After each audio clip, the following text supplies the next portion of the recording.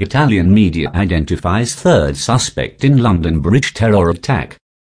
He is believed to have been prevented from going to Syria last year.